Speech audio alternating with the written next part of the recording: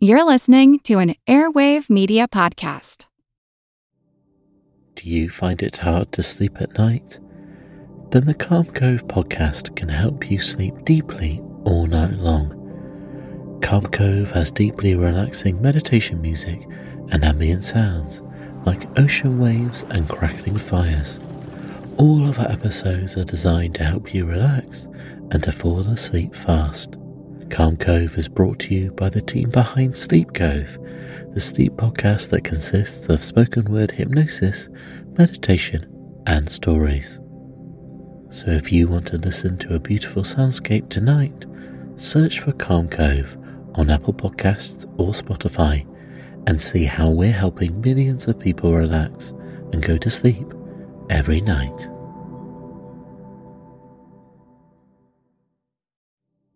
Do you find it hard to sleep at night? Then the Sleep Cove podcast can help you. Hi, I'm Christopher Fitton, the voice and clinical hypnotherapist behind Sleep Cove.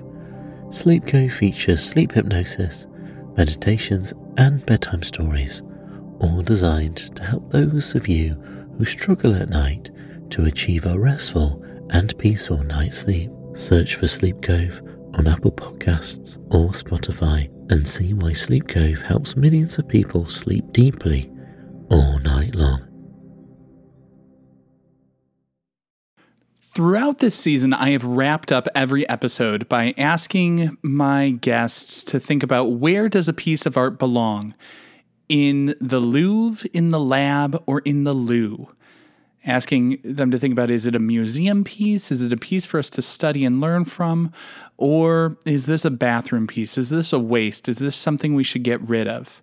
Now, one little sort of surprising and ironic fact about that scale that I use is the Louvre Museum was said to have been born out of the king's bathroom. I feel like Who Art Ed? We'll try to splice it. Who Art Ed? Mr. Wood Art Ed me.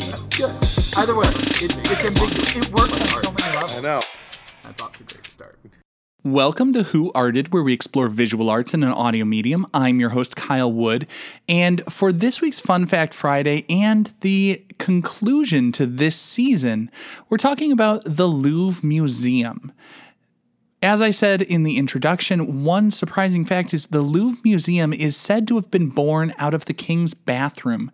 King Francois I of France was quite the patron of the arts, and before the Louvre was the world-famous museum, it actually started off as a fortress, and then it was a royal palace, a residential area, and Francois I was a patron of the arts. He actually was close with Leonardo da Vinci. He is the one who acquired the Mona Lisa for France. And the Mona Lisa was said to have hung in Francois's bathroom. Now, Francois's bathroom was much more opulent and elaborate than the bathrooms we know today. It would have included a large sitting area, art galleries, gallery walls, and things like that. And it was said to have had quite the expansive collection. I do find it kind of funny, though, thinking about how, like, the Mona Lisa, which is almost the brand name for a great painting. It is an icon of the art world. It spent some time hanging in the king's bathroom, and then, in 1911, when it was stolen, it spent like a year or two just in someone's apartment. It's been passed around in all these different ways. The Mona Lisa was also sent away from the Louvre almost immediately when the Nazi forces were coming to occupy France. The Louvre actually was cleared out ahead of the Nazi occupation. They packed up and shipped away everything that they possibly could. Any paintings everything that was valuable was sent first. Anything that could be moved was sent away next. And the statues and things that were too heavy, too big, too cumbersome to ship away were left behind and covered in sort of heavy fabric to protect them a little bit. In a truly empty gesture, the Nazi occupiers did actually order the museum opened up again, but it was opening a empty museum, and so it ended up being sort of a clearinghouse for them to ship off all sorts of art and things that were looted. That is sort of one of the sadder and darker twists in the history of the museum. But of course, they did preserve all of those wonderful and priceless cultural artifacts that have been displayed throughout the ages. As I said, the museum started off as a fortress. In the 12th century, Philip II, he was actually the first person officially known as a king of France. He was one of the sort of medieval Europe's most successful rulers, and he built the Louvre as a fortress. It was set up as sort of a traditional medieval fortress. It had a moat and a massive fortified tower, also known as the Keep, at its center. And it was used for that purpose for quite some time. And then in sort of like the 14th century, with the city being like spread beyond the borders of like Philip's reign and everything like that, new defenses were built sort of on the outer edges of the city. And so the fortress where the Louvre is became sort of less important for defensive purposes.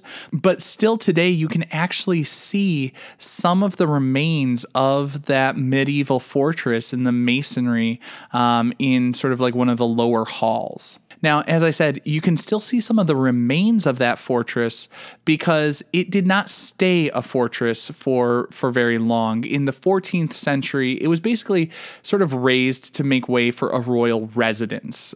Charles V was the first to sort of modify the building's original design. More extensive renovations got sort of derailed by the 100 Years' War, and it kind of went vacant for a while until 1527, when Francis I actually ordered the building, the original structure, to be demolished in favor of a new sort of lavish Renaissance style compound. And that is where Francois I, the enlightened sort of Renaissance ruler, he was a patron of the arts, not only the visual arts, supporting, famous artists like Leonardo da Vinci, but he also helped to standardize the French language. He was a poet. He loved to do all sorts of things, focusing on that cultural development.